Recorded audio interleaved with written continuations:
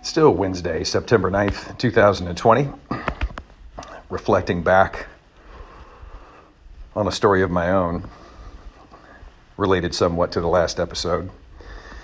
I took an outside sales job selling industrial equipment in the early 1990s, right after college, and entered into a typical 90-day sales training program.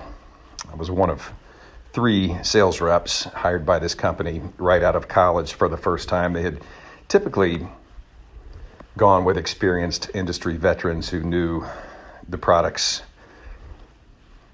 very well. So it was a change. It was a departure for this particular company.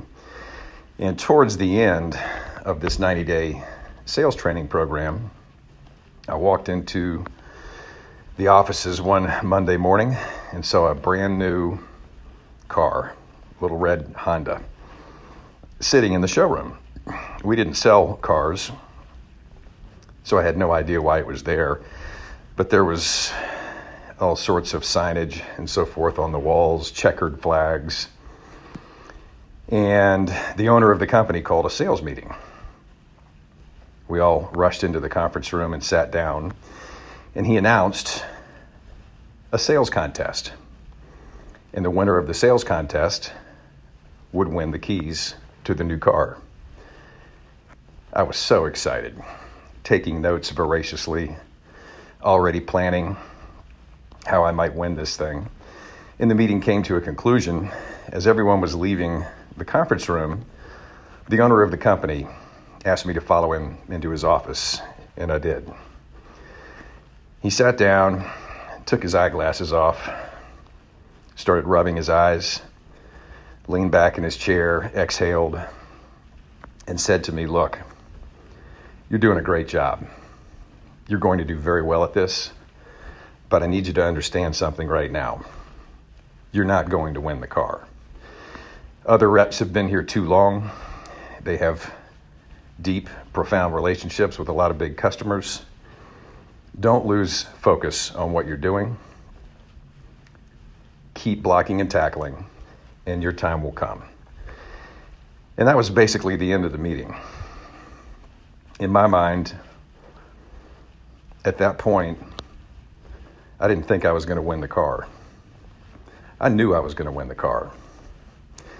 And I went about planning how this might happen, studying the points for selling different pieces of equipment and different service packages and things of that nature.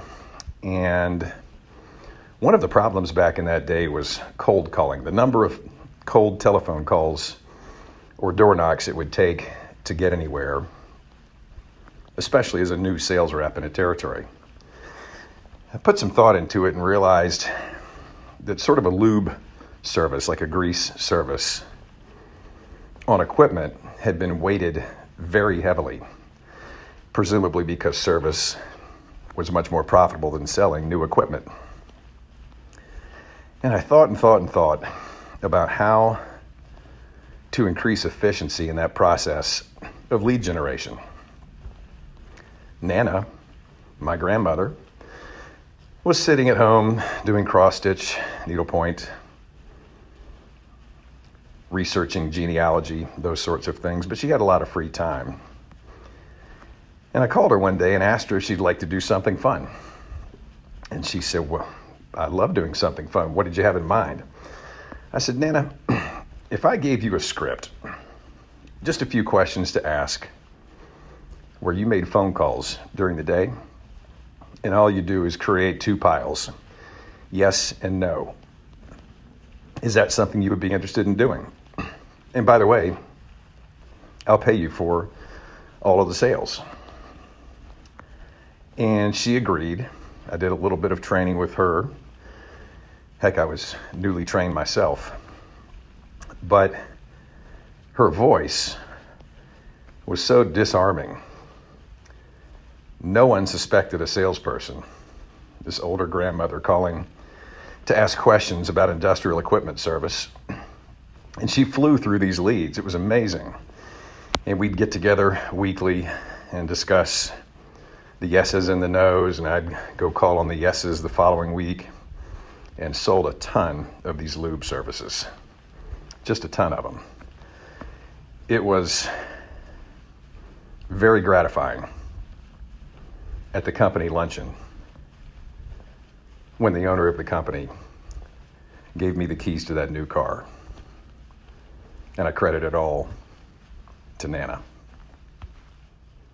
Not so random thoughts from a grateful mind and soul, hopefully with a dose of pragmatically positive perspective and prognostication that may or may not be of use somewhere else in the universe. I'm big on gratitude, so thank you for listening. I'm big on latitude, so never stop contemplating, prognosticating, learning, and growing. I'm big on attitude, so maintain a pragmatically positive perspective, and today is a great day to be alive. Seize it.